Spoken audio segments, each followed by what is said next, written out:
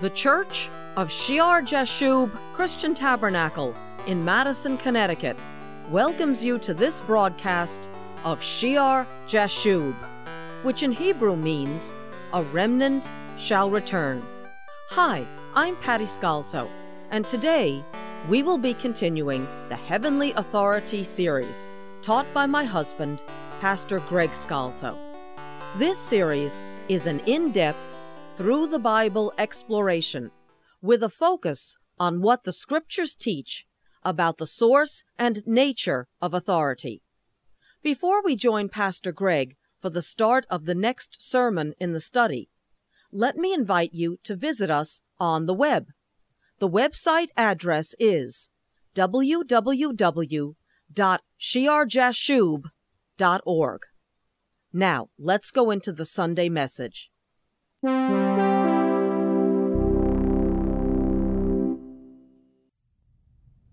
Father, we pray this morning for your blessings upon the collection, Father God, and upon the sermon now as we spend this time together in your holy word.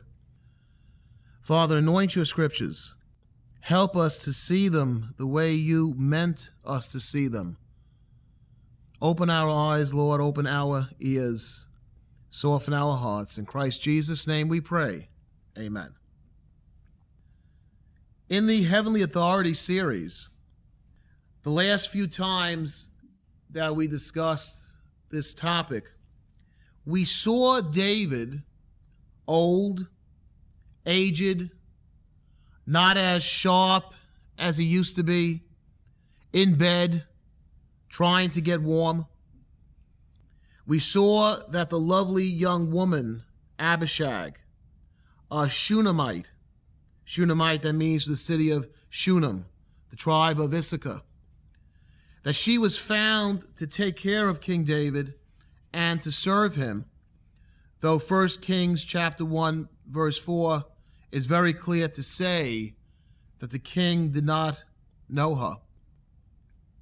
We saw that even though the Lord had revealed to David and to Nathan the prophet that it would be Solomon, his son Solomon, who was to succeed David as king, that another son of David, Adonijah, a brazen son, exalts himself, confers with Joab the general, Abiathar the priest, and Adonijah and Joab and Abiathar and the men with them go out to Zoheleth, the stone at Zoheleth, or literally the serpent's stone, to make sacrifices and to have Adonijah declared king without any foundation, without his father knowing it, without his father's approval.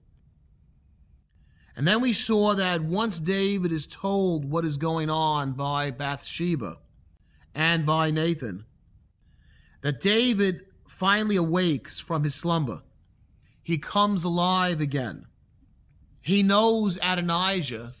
He knows that if Adonijah becomes king, it'll mean Solomon's death. And finally, he's determined to do that which the Lord desires. Maybe he should have done it earlier.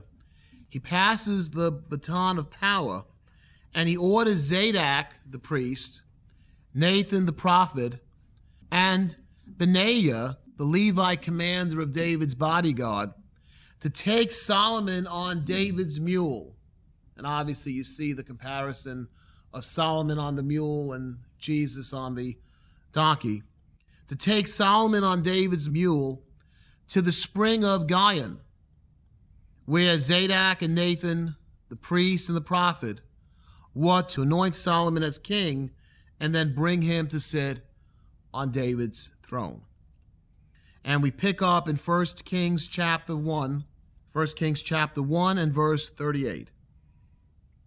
So Zadok the priest, Nathan the prophet, Benaiah the son of Jehoiada, the Kerethites and the Pelethites went down and had Solomon ride on King David's mule and took him to Gihon.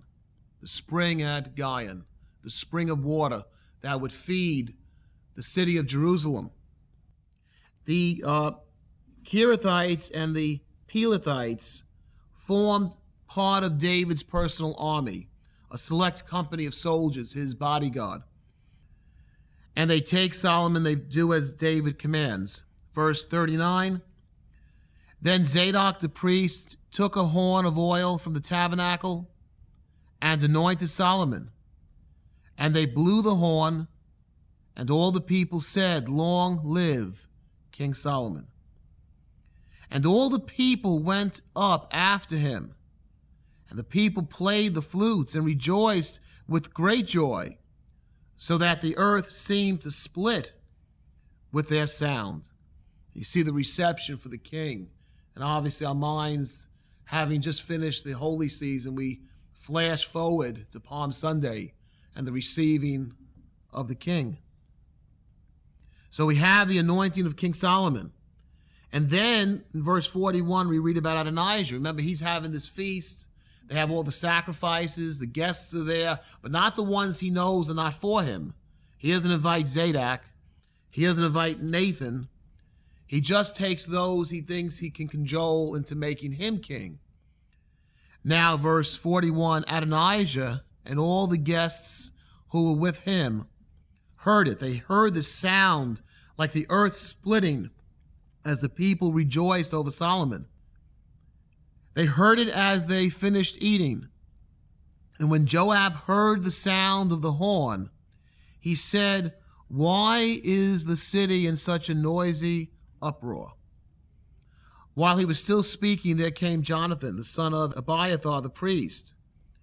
And Adonijah said to him, come in, for you are a prominent man, and bring good news.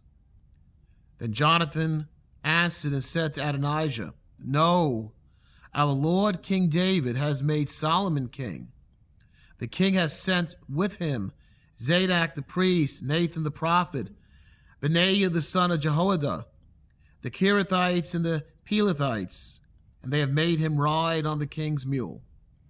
So Zadok the priest and Nathan the prophet have anointed him king at Gion, and they have gone up from there rejoicing, so that the city is in an uproar. This is the noise that you have heard. Also Solomon sits on the throne of the kingdom. And moreover, the king's servants have gone to bless our Lord King David, saying, may God make the name of Solomon better than your name, and may he make his throne greater than your throne. Then the king bowed himself on the bed. What's that telling them? David bows down when he hears the blessing, may Solomon's throne be greater than your throne. So the people know it. The priesthood has anointed it. Zadok, not Abiathar, he's been with Adonijah. It's recognized David's still alive. David's come out of his slumber, and David has said Solomon is to be king. And that ends it. Also the king said thus, blessed be the Lord God of Israel, who has given one to sit on my throne this day, while my eyes see it. So David, by all his words, by all his actions, confirms that Solomon, not Adonijah, is to be king. Verse 49, so all the guests who were with Adonijah were afraid and arose, and each one went his own way. Fear comes upon them, and they flee. They rise up and they go away. This Adonijah is not going to be king, and they no longer want to be associated with him. And isn't this contest of authority, who is to be the son of David? You have the serpent stone versus the living water of Gion. Isn't this contest between Adonijah and Solomon, isn't it a shadow of the contest over recognizing who is the true son of David, the Messiah? You have Solomon, the true chosen of God, as a type of Jesus. And you have Adonijah, the brazen, the grasping, the one looking to seize a throne that is not his, as a type of the Antichrist. And Adonijah's attempt at seizing the throne initially seems successful, right? If David's not awakened, Adonijah would win. It tells us in the Bible, Paul writes in 2 Thessalonians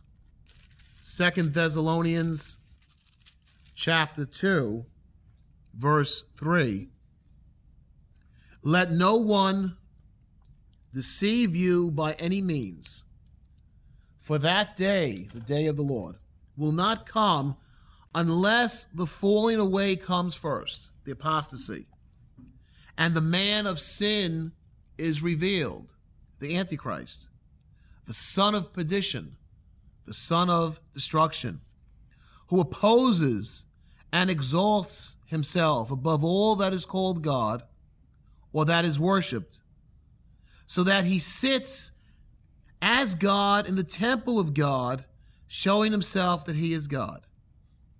So Paul tells us this Antichrist will come first before the true Christ, even as Adonijah seems to be successful being proclaimed king before Solomon, and that he will place himself in the temple and seize worship, calling himself God and seeking worship to himself.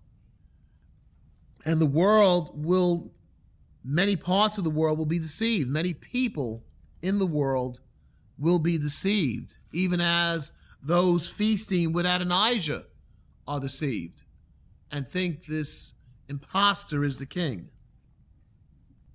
Now, Adonijah's guests, when they hear the true king is anointed and crowned and ruling, they're afraid and they flee. And Jesus taught in Matthew chapter 24, verse 29, speaking about the last days. Immediately after the tribulation of those days, the sun will be darkened, and the moon will not give its light. The stars will fall from heaven, and the powers of the heavens will be shaken. Then the sign of the Son of Man will appear in heaven, and then all the tribes of the earth will mourn, and they will see the Son of Man coming on the clouds of heaven with power and great glory. And he will send his angels with a great sound of a trumpet, and they will gather together his elect from the four winds, from one end of the heaven to the other. When they see the sign of the Son of Man, all the tribes of the earth will mourn. Join Pastor Greg Scalzo on the web. On the Shear Jashub website, you will find information about Shear Jashub Christian Tabernacle, as well as an archive of our radio programs with in-depth Bible teaching. The address is www.shearjashub.org. And can I ask you to pray about supporting this ministry? It is so important for the time that we are in that there would be solid Bible teaching on the airwaves and available on the internet. Our address is Shear Jashub Christian Tabernacle, P.O. Box 518, Branford, Connecticut 06405. And may the Lord Jesus bless you as you serve him.